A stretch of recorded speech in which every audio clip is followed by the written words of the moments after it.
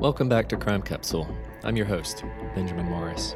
Today, we're picking back up on our conversation with Chris Semtner, curator of the Edgar Allan Poe Museum in Richmond, Virginia, and author of Haunting Poe, published by the History Press. We were talking about Poe's connection to the early spiritualist movement in the mid-1800s when folks would hold seances and other gatherings to reach out to relatives who had already crossed over to the other side. It's a thread that runs prominently through much of Poe's work, the sense of parting the veil. And Chris is an expert on the topic. If you're just joining us, make sure to tune in to last week's episode for the backstory to this aspect of Poe's life. Thanks as always for listening. Now, back to the show. It was such a widespread pursuit in those years. I mean, some of it was pure quackery, and I think other aspects of it were at least sincere-hearted, people who were genuinely mourning, people who were genuinely in grief over the death of a loved one, or sort of desperate to reach out and to try anything they could to assuage, the pain that they felt. It's hard not to feel a little sympathetic to, some of the folks that were gathering who had no other means of mourning, their lost relatives or whatever it might be. I mean, I think we can absolutely look with some derision upon those who profited off of the enterprise, and you write about that, of course, in your book, as a major feature of the spiritualist scene in the 1830s and 40s. But there is this kind of interesting tension. People will believe what they want to believe, and if in that context, believing that they have reached out to the other side provides them some measure of comfort, who are we to deny them that comfort if they have no other recourse? Oh, yeah. And just about 12 years after Poe died, the U.S. entered into American Civil War, and that saw death on an unimaginable scale. People, say, from New York would send their loved ones down to the South, never see them again. What happened to them? How can we find out? And sometimes they had to call on spiritualists to try to help them through those tough times. And then, gosh, not too long after that, we had World War I. And again, people traveling off to Europe, never to be seen again. And what if there were a way that we could say that last thing we wanted to say to them and maybe make contact? And there were lots of spiritualists who were willing to try to look for those answers. There are also a lot of hoaxsters. In Poe's day, they started out by just making knocking noises. That's all you needed. If you heard this knocking noise, then maybe you could get a spiritualist to help you interpret the knocks and help you communicate with Poe's ghost. And the famous Fox sisters, who really blew up, they were superstars of the spiritualism world. They heard these knocking noises, and they would ask it questions. They were just little girls, so all these adults who were prominent members of the community would come to these young girls and ask them, well, what advice can you give me about this or that? And how do I invest? And can you ask a question to my loved one? And they would just hear these knocking noises and they interpret the knocking noises. And later, one of the Fox sisters admitted, oh, we were just cracking our toes.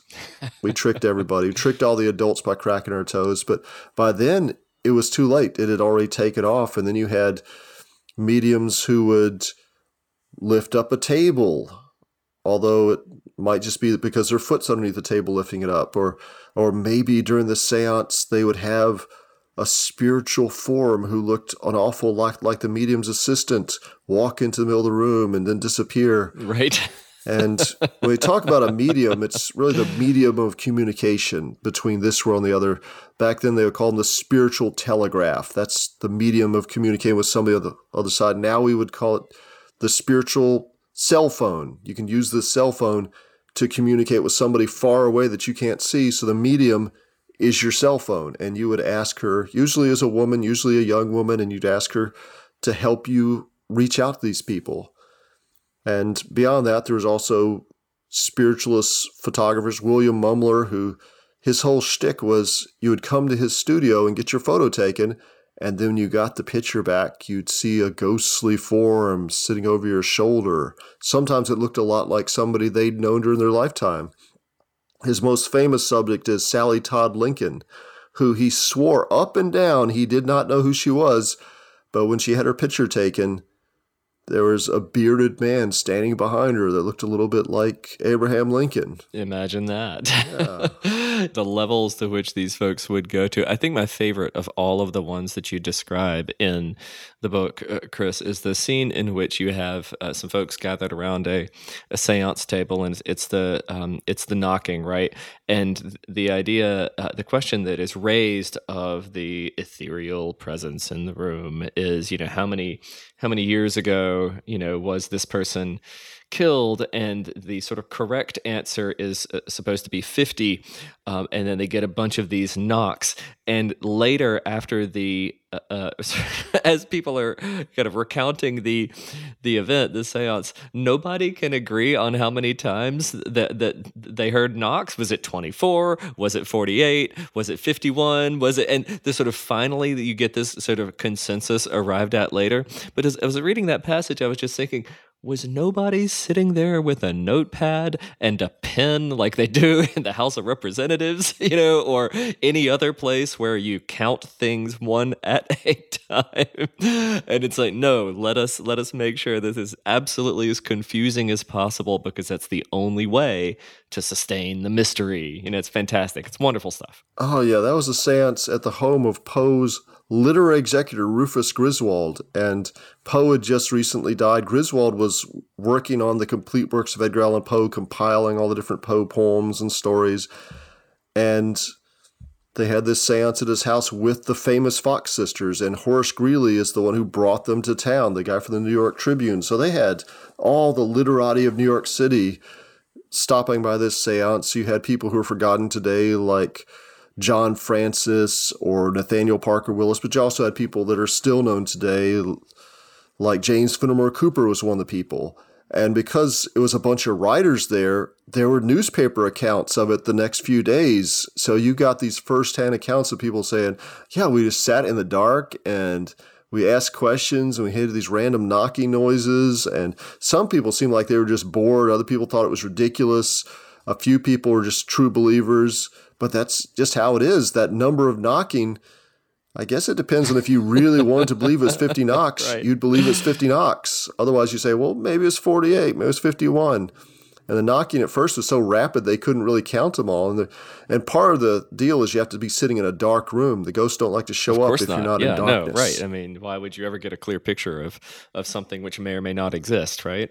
I mean, it's marvelous. Now, your book, I have to say, Chris, is it is beautifully written, and I mean, you're writing about in some ways a macabre topic, but not completely. But you do so in a manner that befits your subject. And as I was sort of going chapter by chapter, I was really struck by the care that you took to set certain scenes, and the sort of the shadowy light which permeates these, halls of seance. That you kind of capture that mood and atmosphere very well. And I was just wondering, this is spooky season, and we do love, a bit of gristle and gore. I was wondering if you would be so kind as to read for us. There's the opening of your 8th chapter, which is just a great example of how you set the scene for the discussion that is to follow, but you really put us in the mood first. I mean, I'm envisioning goblets of, dark red wine, and, candles dripping wax slowly, and creaks in the floorboards. Marvelous. Would you just read those first couple paragraphs for us? Oh, sure. Philadelphia's immaculate street grid glistened under the cerulean sky. Long at the forefront of science, medicine, the arts, the Athens of America had nurtured Poe's creativity during the 6 years he lived there, and he still had plenty of friends in the area. But now everybody was gone. Those who could afford to leave had fled, and those with nowhere else to go were huddled indoors. A miasma had settled on the city, seeping through the shuttered windows and bolted doors. The cholera was back. Not quite a generation ago, it had ravaged the globe, sweeping away millions from India to Mexico. Its victims suffered fever, abdominal pain, and such incessant diarrhea that they poured out gallons of fluids until their skin turned bluish gray, their fingers and toes shriveled, their faces sunk as if reverting to skeletal form, and their organs failed. The causes were unclear. Doctors speculated it could be divine justice for low living and heavy drinking.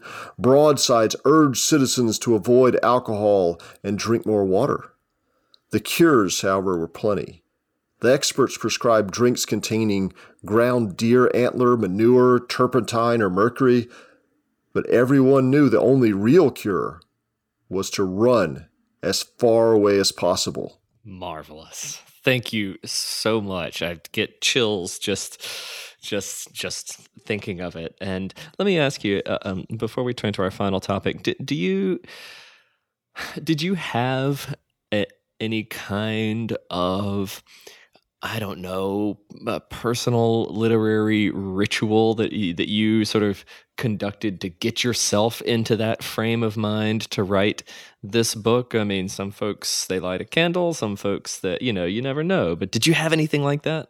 No, the one thing I like to do is only write about things that interest me. If there's a chapter that I'm losing interest in, stop that chapter, work on a different chapter.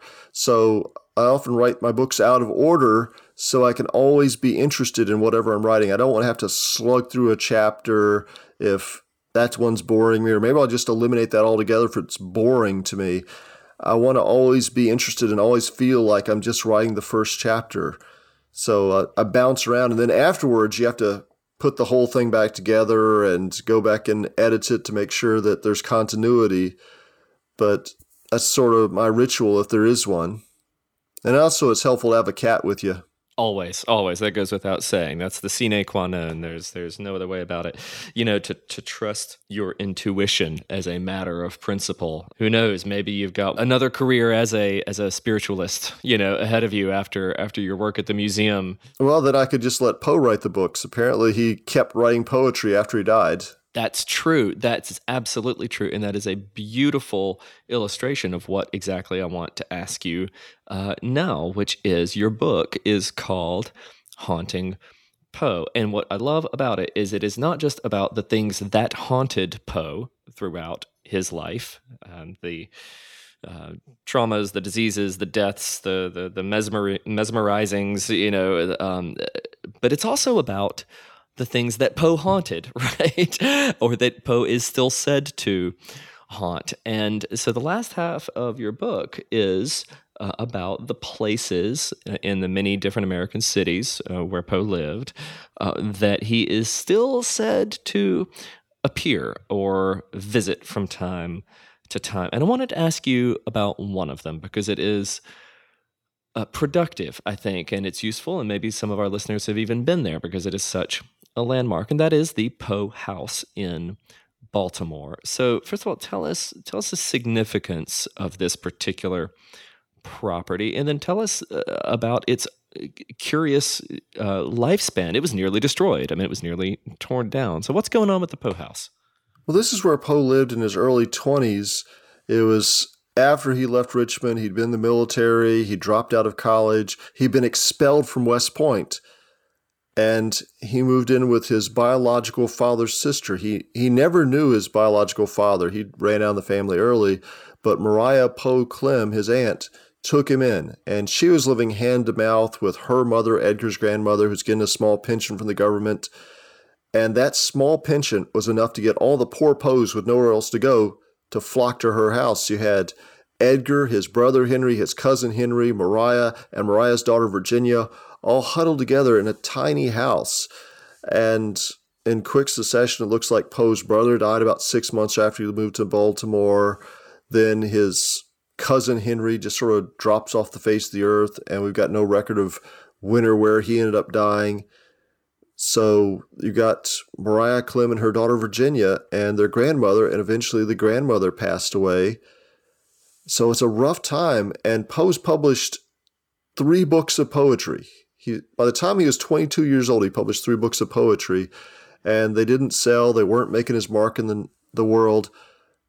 But it was in that Baltimore house that he decided to turn to writing fiction. He said, the market for me is fiction. So he made that turn and ended up writing about 70 short stories, only about 45 poems. And it said that half the poems he would ever write were written by the time he was 22. So really he focused on short stories, and that's how he made his name until, of course, The Raven came out a decade later. But while Poe was living there, he had some great lows. He entered a literary contest, submitted a bunch of his short stories. He lost the contest, but they still printed all his stories without paying him. He also had a spectacular high when he entered another literary contest and won for the story Manuscript Found in a Bottle. So lots of ups and downs, but this is really years when he was struggling. And there's even stories that he might have gotten a job as a brick mason. I don't know if that's a fanciful tale just because of all the brick masons in, say, the Cask of Amontillado or the Black Cat, but it seems to tie together. So this was a time when this small family had to huddle together, and Poe really formed a strong bond with his aunt and her daughter, who became his mother-in-law and his wife. Coming up on 5 Minute News, I'm Anthony Davis. You might think it's partisan because maybe it's critical of one side or the other, but it's not. It's just the truth. And I think that's also something that's kind of unusual for Americans listening to the radio or to podcasts, because the news landscape in the States has been so partisan for so many decades. So 5 Minute News is verified, truthful, independent, unbiased, and essential world news daily.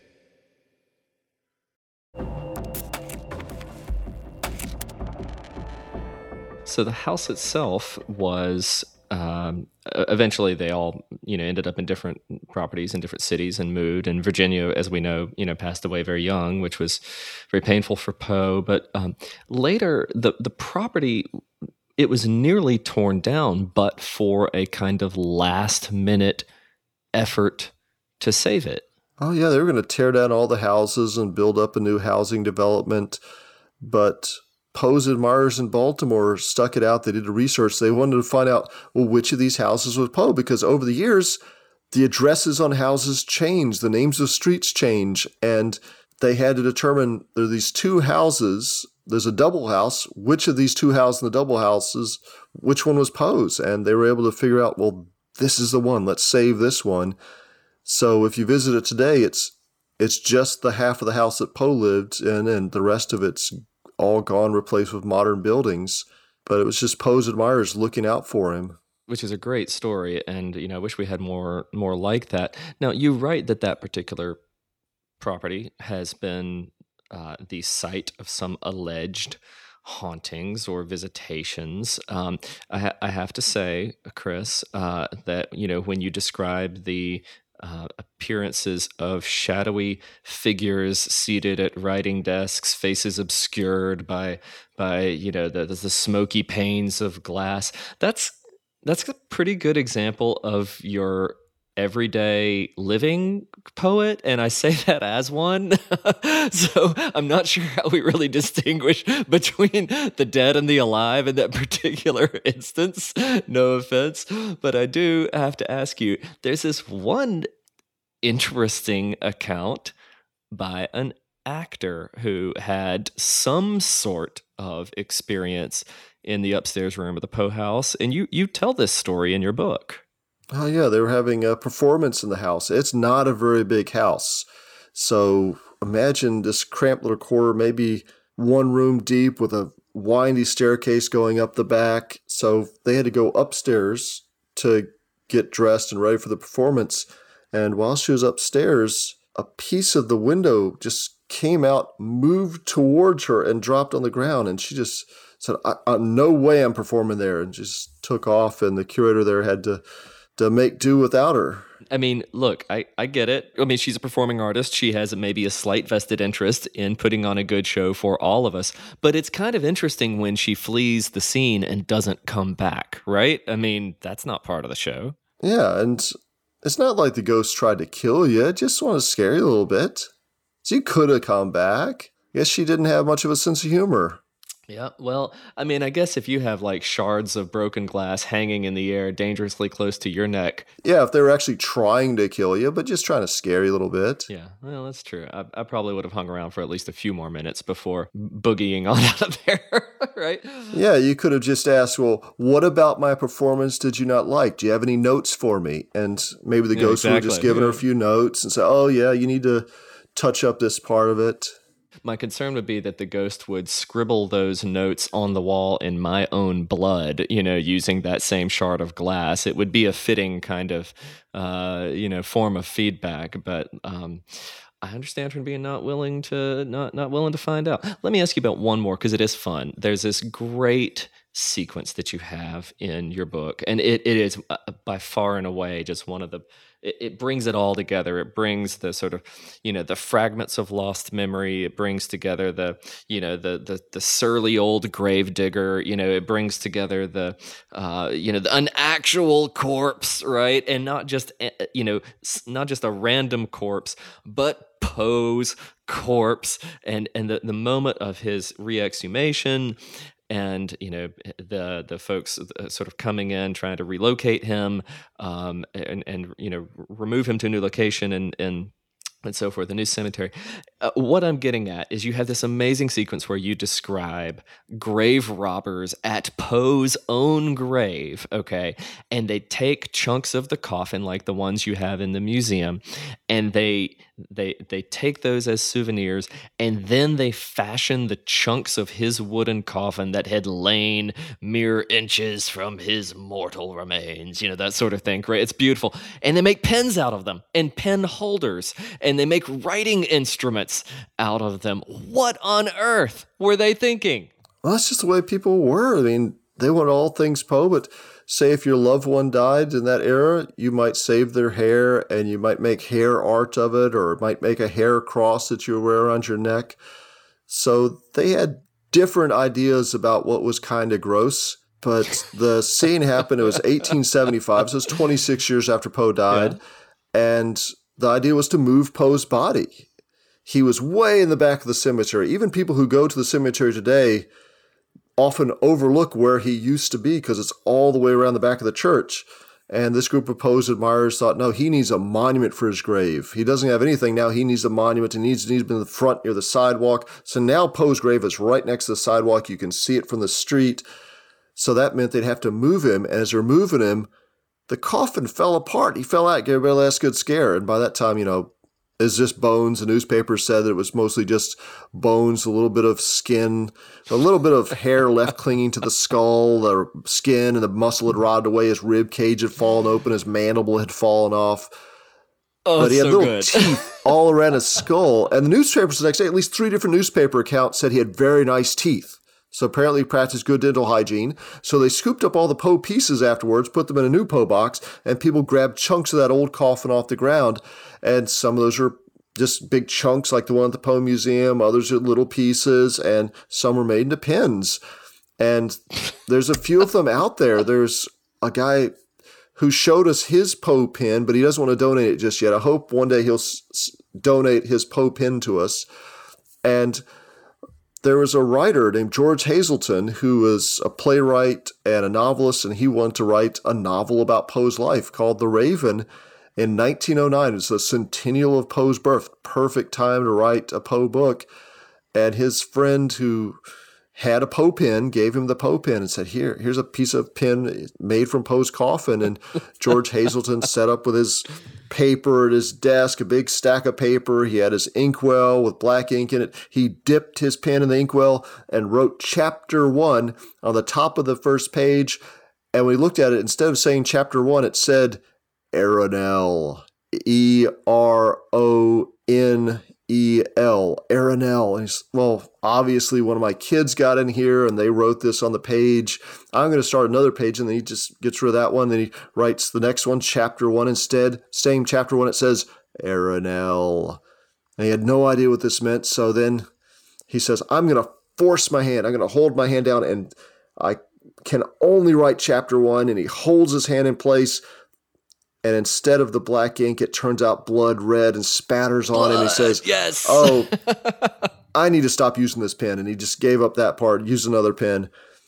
And he eventually finished the novel. It's called The Raven. And he published this in a newspaper saying about his experience with the haunted pen. And he had people come to see the Aranel. And what does this mean, this Aranel? Is it some other language?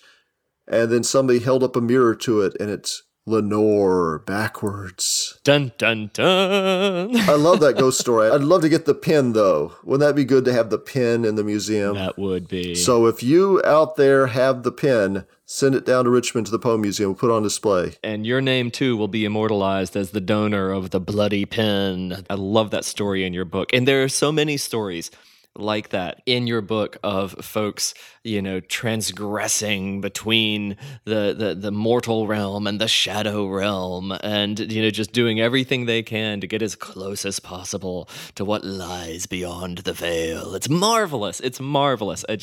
Such a joy. Well, thanks. And in some cases, one of the stories, if you can't get Poe's corpse, get his wife's. So that was one of the pieces in there too. Okay, well, we will leave our readers to find that out for themselves. That is a delightfully spooky story, which is also in the book. And if you want to know how and where to go grave digging for Virginia Clem, then you know what to do, everybody. The book is called Haunting Poe. It's published by Arcadia and History Press, and we have been so grateful to have Chris Semtner with us here today. Now, I have to ask you one or two last questions. First of all, do you have any plans for Halloween? I mean, is there a traditional reading of The Raven on the grounds at midnight or something they're like? Well, it's always Halloween at the Poe Museum. Touché. So just the usual, just terrifying more kids, and I think we even have a wedding scheduled for that day. We have lots of perfectly normal people who get married at the Poe Museum, but you have to be a special kind of person to book out Halloween Day for your wedding. Yeah, absolutely. Truly auspicious indeed. We also have our Halloween-themed Unhappy Hour. We have an Unhappy Hour each month from April through October. It's kind of like a happy hour, except it's the Poe Museum, so it's really melancholy. It's a miserable time from 6 to 9. And we have our Halloween-themed one with costume contests and everything, and that's the most popular one of the year. I can only imagine that you serve on the menu two of the greatest cocktails ever invented. Number one, I'm sure you serve a Bloody Mary, because how could you not? And then please tell me that you serve that delicious gin-based concoction called the Corpse Reviver. Please tell me those are on offer. Well, you have to find out for yourself. I have all sorts of local brews. There's the Black Cat Ale, and sometimes we serve Raven beer. We even had one of the events, we had an Amontillado tasting for our Cask of Amontillado themed evening. Well, in that case, put it on your calendar, folks. So, Chris, last question for you is, where can folks find your work? I mean, if they want to get a hold of this book or any of your previous works on Poe, what's the best place to find you? Probably you can find them all on Amazon. And also at the Poe Museum's online store, poemuseum.org, usually has a lot of the History Press titles, like Poe's Richmond is a story of Poe's life in the city, those pivotal moments that took place in Richmond. And also we have the Raven illustrations of James Carling, a whole book about this 19th century artist, died at the age of 29 while attempting to illustrate the Raven line by line. And this is the first gathering of all the illustrations in full color, thanks to History Press. And of course, the Poe Shrine, which is distributed by History Press in Arcadia, which is all about how the Poe Museum got its artifacts. And we profile 25 of the most interesting artifacts, like Poe's childhood bed, or Poe's socks, or Poe's walking stick, and the key found in his pocket after his death. All sorts of good things that tell the story of who he was. And of course, the most recent one is Haunting Poe, his afterlife in Richmond and beyond.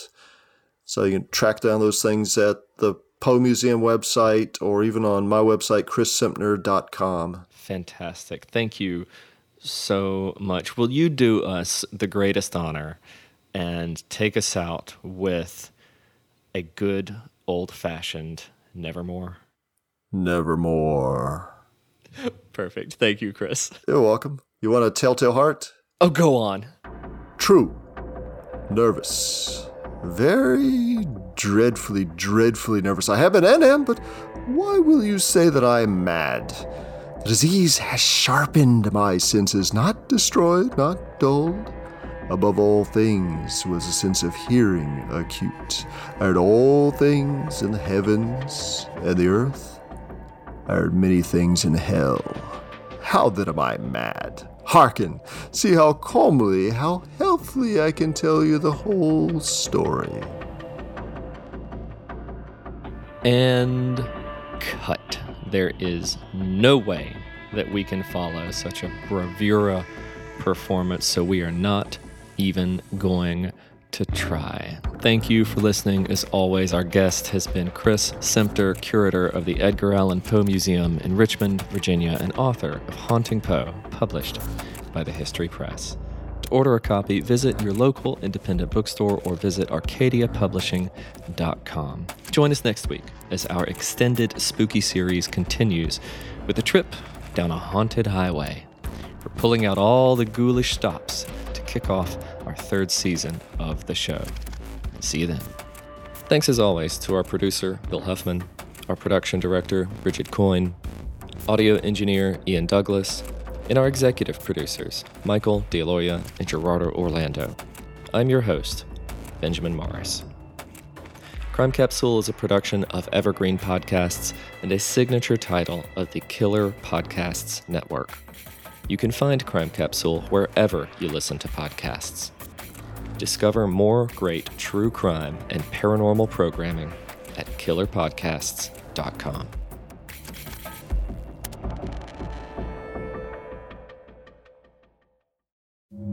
One of Scotland's most notorious unsolved murders. To think that someone could turn a cheese wire into a garrote and take someone's life. The level of violence, the uncertainty, and the randomness frightened people. She always thought the killer was going to come back after her. Society needs to find that killer. Who is the cheese wire killer? Listen to the full series now, wherever you get your podcasts.